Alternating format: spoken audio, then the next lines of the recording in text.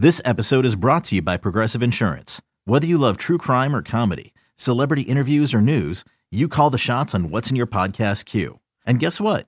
Now you can call them on your auto insurance too with the Name Your Price tool from Progressive. It works just the way it sounds. You tell Progressive how much you want to pay for car insurance, and they'll show you coverage options that fit your budget. Get your quote today at Progressive.com to join the over 28 million drivers who trust Progressive. Progressive Casualty Insurance Company and Affiliates. Price and coverage match limited by state law. Why take one vacation with the family when you could take all of them? With Royal Caribbean, you don't just go to the beach. You visit a private island and race down the tallest water slide in North America. You don't just go for a road trip. You ATV and zip line through the jungle. You don't just go somewhere new. You rappel down waterfalls and discover ancient temples.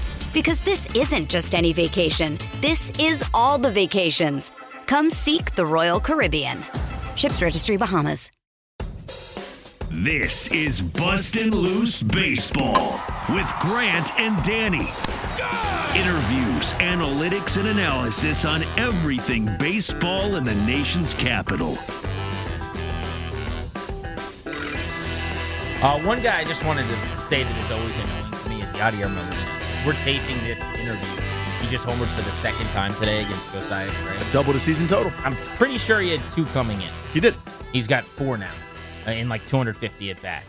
He can kick rocks. Great player. And if we're doing this from a national perspective, I'd have a very different take on Yadier Molina. But on a Nats podcast, from a Nats fan perspective, just so annoying. Doing his curtain call. It's a 4-4 game as we tape here in the 4th inning. Gray, by the way, again today victimized by 2 home runs. Leads the league. Which is accounted for 3 of the 4 runs he's allowed. So a couple mistakes and otherwise has been okay. But he's, at this point, looking like he could go maybe 6 innings. And if he locks it in, perhaps only allow those 4 runs. But man, is it just so annoying that Molina has 2 homers all year. It looks like he would have to hit the ball, go pick it up, and hit the ball again to hit it out of the yard most nights. And twice, including this line drive that went barely over the wall a second ago. Just such a pain in the Nats' butt. Anyway, that's an aside as I'm being distracted by the TV in the corner. It feels like they're always playing against them, and it feels like he's always up, and it feels like he's always hitting right around 200, and it feels like he's the greatest living hitter. I'm going to look it up right now. What do you think? Because I bet you his numbers against the Nats are actually not that great. I bet you... Like, he's not Andrew McCutchen, right? Andrew McCutchen has never gotten out in his life against the Washington Nationals. And I think numbers approximate, he bats, with all the teams he's played on, probably .957 against the Nats. Numbers approximate. Freddie Freeman, career batting average against the Nationals? Of 1. Would you say 750? No, I've actually looked. 814? I looked it up recently. It's in the 3s, and I can't believe it. Like there's no chance it's in the 3s. I read the letters and the numbers and the words, and I go, that's not correct. Like stats are great. Mean they've gotten him out 7 times. Stats are great. That guy's 19 for 7 every time he hits against the Nationals over the course of his career. All right, so I'm looking it up right now. Washington career numbers: 229, 7 homers. The 7 bombs are kind of what I'm talking about. So now it's 9, I guess. I mean, it's 9 home runs for that guy. Yeah. Are you kidding me? I mean, for how many games? No, so this will be game 90. Okay. So he homers on average every 10 10 games. games. Not crazy. That's a 16 homer pace. I mean, that's not that crazy, but man, oh man, does it feel like he's just always taking jogs around the base paths. But good research. All right. Luke Voit, in the loss yesterday, had a hit and a run scored. He homered and had 3 hits a day before that. I think Luke Voit has been a really strong, serviceable responder to this trade. Just a respectable way to go about his business. Lest we forget, he thought he was about to be playing down the stretch for a Padres team that was competing for the postseason. Mm-hmm. Then Eric Hosmer didn't want to be traded and basically said, no, kick rocks, I'm not going to Washington. So Luke Voit, knowing that the Nationals wanted nothing to do with him, had to go to Washington. I mean, that's basically how this happened. That's not fun. No. Then you go play for the worst team in the league where you know you probably don't have much of a future as it is. They already have their DH for the year in Nelson Cruz. They call up another guy the day you show up who's also a DH, Joey Meneses, who they're playing in first and right a little bit. And then nothing about this could be enjoyable for Luke Voit. But so far in Washington, Danny, he has homered 6 times. You go through the numbers, 29 games and 6 home runs. That is a 33 home run pace for Luke Voit, who's hitting about 245 or so in Washington. He has been considerably better at the plate for periods than he was in San Diego.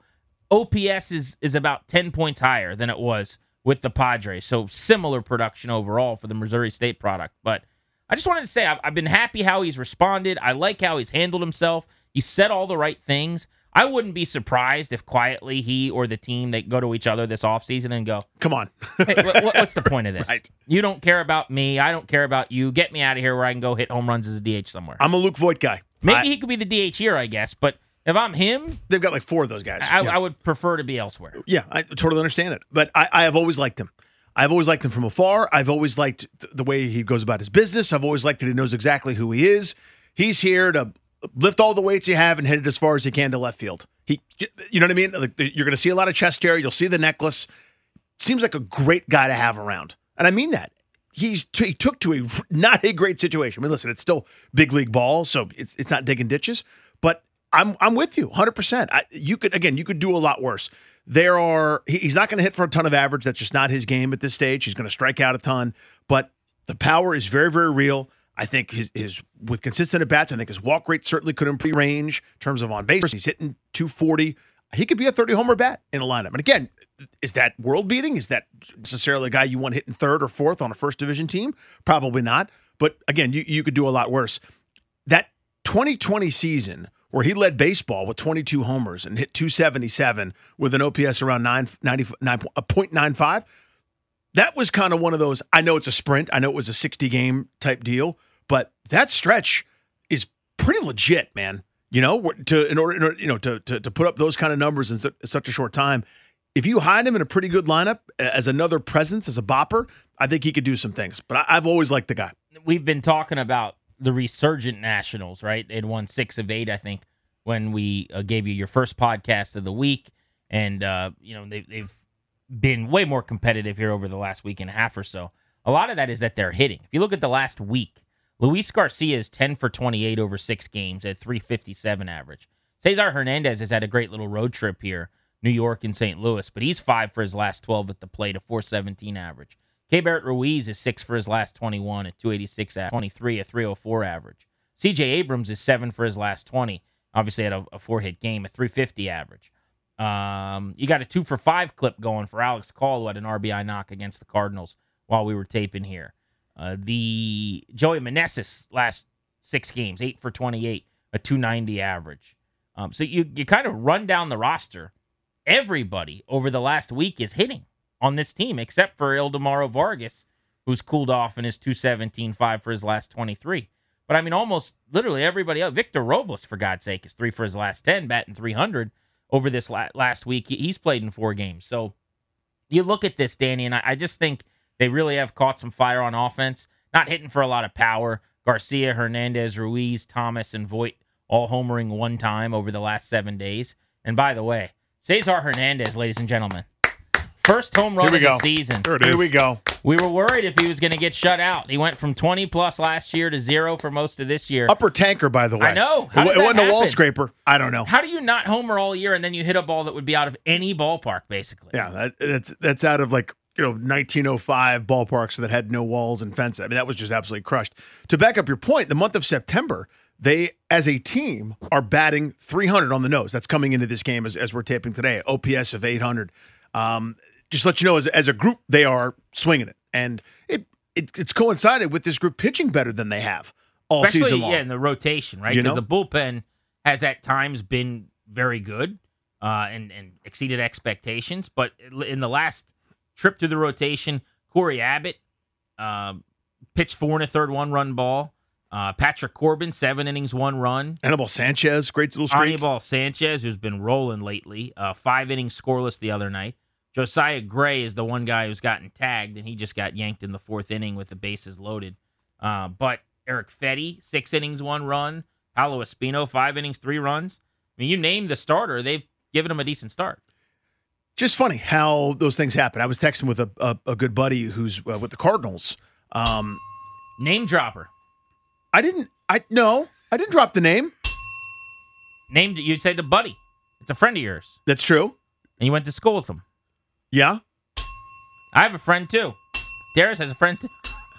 I don't know. I really wanted a reason to ding my bell. You just wanted to hit the bell. I ding my bell too much. You wanted to hit the bell and have it be making fun of me. No. It was just convenient in the moment. All I wanted to do, I love the sound of the bell on the air.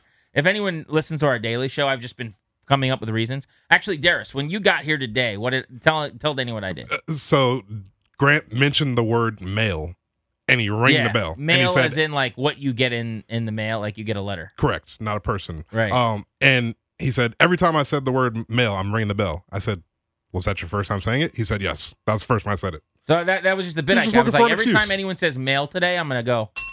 I've just been really wanting to ring the bell for some reason. You're just desperate to ring the bell. I don't know why. It was really jarring. I was like... I do apologize. No, don't apologize to me. Every time someone says apologize, I'm ringing the bell. It's too late to... See, I didn't. You thought I was going to, but then I didn't say that. Every time someone says gonna, I'm going to ring the bell. God's sakes. All right. What the hell was I talking about? You were talking about... yeah. So I got a buddy who's with the Cardinals. Name drop. Okay, I'm sorry. Keep no, going. It's okay. You're not sorry. You're thrilled to hit the bell. But I was for God's sakes, man. All right. Honestly, this is excessive. It's too much. Don't do it again. Okay. Anyway, so I was texting. I know you were going to do that. I was texting my buddy from the Cardinals last night, or during the course of the series, and he was like, "You told me you guys couldn't pitch.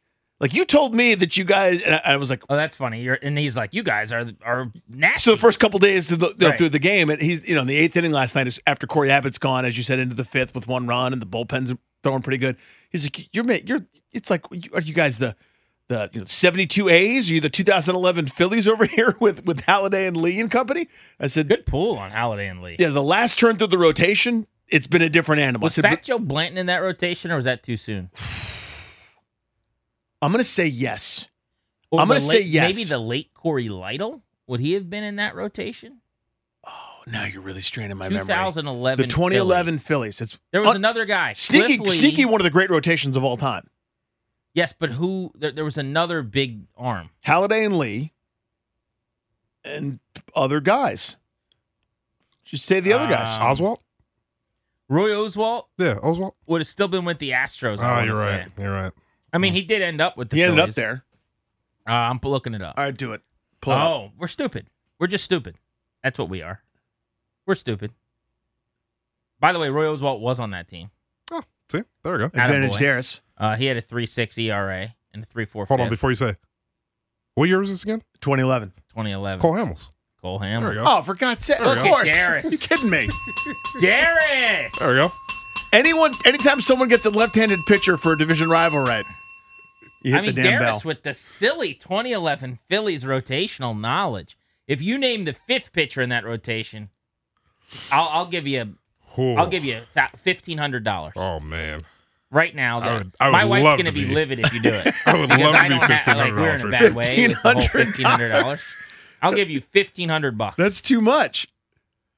Oh man, I would love to be $1,500 richer, but I don't think I can pull this 5th pitcher. No, you don't get to do it. I don't know if you've been looking it up I don't know it. I'm going to tell you the first name, and I still don't think you'll get it. The first, and this is not for $1,500 anymore, just to clarify. Understood. The first name is Vance. Damn it. I know Vance, too. You're going to say the last name. I'm like, I knew it. I don't have it, though. Vance. Oh. Danny has it. Is it the dude with the... I should be talking to the microphone. This is a podcast. He wore the specs. Vance Worley. Vance Worley! I know Vance Worley. Vance Worley. Vance Worley. Damn it. Vance Worley. What a rotation that was. It was a good rotation. That's why I pulled it as like an all-time rotation. Yeah. You're never going to get through your story about your buddy from the Phillies. No, that was the end of it. He was just like, he goes like, I thought you guys you couldn't pitch. And I was like, well, if you'd caught us in May, June, July, or the majority of August, that would have been correct. However, all of a sudden, Anibal Sanchez throwing 74 is nasty. Patrick Corbin now throws a sinker and apparently gets outs. Paolo Espino can't break glass with a fastball. He gets outs. The only guy that's been struggling is Gray, who you see on Thursday. This is the beauty of baseball, though. Yeah, I know. And that's my point. What a game. It's kind of like the correction of a lot of things that needed to be corrected all kind of happening at once. Why take one vacation with the family when you could take all of them? With Royal Caribbean, you don't just go to the beach. You visit a private island and race down the tallest water slide in North America. You don't just go for a road trip. You ATV and zip line through the jungle. You don't just go somewhere new. You rappel down waterfalls and discover ancient temples. Because this isn't just any vacation. This is all the vacations. Come seek the Royal Caribbean. Ships Registry, Bahamas. All right, you want to go around MLB really quickly? It might just be a fun little thing. Let's do it together. So in the American League East, the Yankees have free fallen, and the Rays are within 5 games. I still think the Yankees win the division. They've won 4 in a row. I think they're back. That isn't to say they're going to do what they did early in the season, but I think the worst is behind them. They channeled it. The gap was closed by Tampa, but I do think the Yankees win the East. Any disagreements on that? Well, they've had a few injuries recently. Anthony Rizzo went on the IL. I believe Stanton went back on the IL as well, didn't he? Yes, I think he was back on the shelf. They won 7-1 against the Twins in a doubleheader yesterday, and he was not in the lineup. But they had. I don't think he played in either game yesterday. So you guys agree with me? Yankees win the division. I do. They got regressioned a little bit, and it's a bad stretch right now. Someone beside, if they could play the Minnesota Twins at home forever, they would go 158-4 every season. The Twins simply cannot beat them in Yankee Stadium. Someone's gonna have to step up besides Aaron Judge down the stretch. It's whether it's Torres, whether it's Stanton, who we mentioned. Somebody's going to have to hit to protect Aaron Judge, who's doing incredible things. Well, I think they're going to have to put DJ LeMahieu on the shelf too, by the way, because LeMahieu, who hasn't hit in like 3 weeks, is also not healthy, and they're talking about putting him on the IL. Then you got the Rays 1.5 up in the wild card over the Blue Jays, who are fending off the Baltimore Orioles. Birds are just so fun to watch right now. Adley Rutschman has been awesome for them, the young catcher, who they called up the former number 1 overall pick. They just brought Gunnar Henderson up, who's helped them. But it does look like the clock might be striking midnight a little bit after they had a tough series with Toronto. The Blue Jays, 4.5 in the clear of Baltimore. So it could be Rays, Mariners, Blue Jays in the AL wild card. That would be fun. The Rays are easy to root for because they don't spend any money and they do it with analytics and smarts. The Mariners have the longest drought without making the playoffs in the sport, 20 years. And Toronto, north of the border. I love them. I've been to Rogers Center in the playoffs 3 or 4 times and have covered a couple league championship series there. And I'm telling you, there's not a louder, better, more energetic building than indoors at Rogers Center in Toronto when they're rolling. A bunch of young kids in Toronto, right? I mean, you look at Alejandro Kirk and Vladimir Guerrero Jr., both 23 years old. Bo Bichette's 24, like one of the elder statesmen there. It's so much fun to watch that group go about it. So they're kind of like the next, or not even next, they're the fun team for me that from that perspective in terms of young stars. You mentioned the Rays. They're doing it with calculators, math, and intellect, and that's really fun too. Just the polar opposites of the Yankees 1, the Rays is kind of the upstart 2 is just always a blast. Over in the National League, what a race in the East. It's just a shame the Nats are on the outside looking in here because, man, does it look fun for fans of the Mets and the Braves. Those games now are going to be massive between those two teams, including a series at the end of the season. But the Mets have a half-game lead as we tape after they swept a doubleheader against the Pirates yesterday. Feel-good bounce-back day for their offense. Atlanta's won 7 in a row, though. And what I think is so comical about this race is if you see the way Mets fans are acting, they're pretending like this team is caving. They are suggesting, with like the commentary in New York is basically that they've fallen apart. They're collapsing again. This is so Mets. This always happens to us. The Mets have been great if you go back. Really, throughout the whole season, they're on pace to win 100 games almost. They play 6:30 baseball. 17-8 in July. Yeah. 19-11 in August, and a paltry 4-3 in September through 7 games. As you said, they're just fine. Scherzer's on the shelf. Looks like 15-day injured list for him, which obviously isn't great. But you're right. This is more to me about the Braves after their bad and poor start just being ridiculous, and they're a World Series favorite. The Braves are 22-8 in their last 30. The story is Atlanta. It is not the Mets. I mean, if you look at the last 40 games in Major League Baseball, the Mets are 26-14. That's the 4th best record in the sport. The Braves just so happen to be 28-12, yeah. 3rd best record in the sport. So they've gained 2 games on the Mets while they're playing 26-14 baseball. If you extrapolate it out over 50 games, the Mets have been really good. Over 50 games, they're 33-17, fourth best record in baseball. The Braves are 34-16. So over 50 games, they've gained a game during that stretch when the Mets have been awesome. So just funny to see how people are panicking and covering this thing. But it does look like the NL East, which people, if you remember before the year, were beating up on a little bit, could end up having maybe 3 playoff teams. Because as of right now, the loser of the Braves-Mets divisional battle is going to be the top wildcard team hosting the winner of the 2 versus the 3 in the wildcard format. But right now, the Phillies are tied with the Padres for what would be the 2nd and 3rd wildcard spots. Both of them 4 games up on Milwaukee, who's lost 2 in a row and 6 of 10. And basically the Brewers, since the deadline, have just it hadn't been good. It's not good. It fell apart for them. But let's say that it is those 3 teams. Basically, the Phillies have to beat San Diego for the right to then get to Atlanta in the wild card. But I'll be really, really curious to see, number one, because of the divisional teams involved. But number 2, the Soto situation. Yeah. And he was getting booed by some fans in San Diego this past week. They're asking him now in the clubhouse. He was answering questions about his quote-unquote slump and, why he hasn't made more of an impact and why he isn't hitting for more power. You're seeing the graphics come out with Joey Meneses beside Juan Soto and the fact that Meneses has outplayed him since the trade deadline. Soto's OPS with the Nats was about 900 this year. It's 771 in San Diego. Very little power. 3 home runs, 3 doubles so far, and about 100 at-bats for him. He's getting on base, He's not walking to the a ton. extent that he normally would. Upper 300s, I think 397, whereas he's a career 43% guy.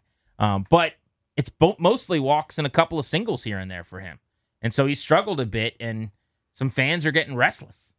Yeah, there's some pressure to perform all of a sudden. They're lucky the Brewers fell off, or they could miss the playoffs. Can you imagine that? Indeed. I mean, one of their prizes at the trade deadline was Josh Hader, who has an ERA of $2 trillion, numbers approximate. And Josh Bell, while we're talking And about Bell's that really trade. struggled. Josh Bell hasn't done anything for them either. All the Joshers are struggling, you're right. But they need him to produce, Soto. The walks are nice. I mean, there's nothing wrong with them, but RBI spots where he's coming up. And it's, Machado's had such an amazing year. They need Juan Soto to drive the ball. They need RBIs. They need base hits that haven't been there, quite frankly. And I think he's dipped down into the 230s since he's been there in San Diego. So, yeah, I mean, and he spoke about it. I mean, it's one of the hard things to do to approach the game with the ultimate intensity, fire, passion, drive, and compete at the super high level every single day. Then have that be sort of ripped away from you because you're on a team that's going to lose 120 games and you don't see a strike for weeks at a time, and then ramp it back up. Ramping intensity back up is a hard thing to do. So he's pressing right now. We've seen him press at the start of a bunch of different seasons. He pressed at the beginning of 2019, where he tried to carry the offense at times and really scuffled before settling in. He pressed at the beginning of this season while they were losing, trying to hit the 7-run home run every time. And once he calmed down and sort of got into the rhythm and just let his natural, incredible ability take over, you saw him scuffle for a little bit longer than we're used to seeing. I remember doing a hit in San Diego radio about Juan Soto, and they were going, what should we expect? What's the deal? What are the weaknesses? Because he's billed as such a superstar. And I said, well, here are the weaknesses. Defensively, it's fine. I think he works hard to get better, but he's not, a Gold Glover. He's not, I don't know. You could pick he's not Jason Hayward out there in right field or otherwise.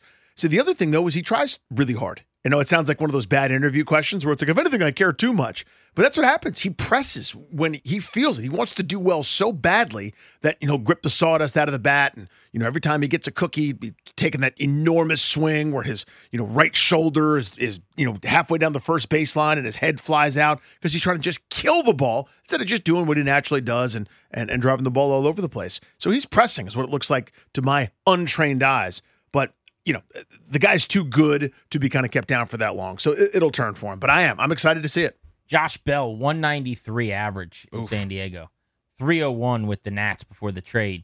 He had an 877 ops this year in D.C., 631 in San Diego. Yikes. So there's probably some boo birds out for him as well.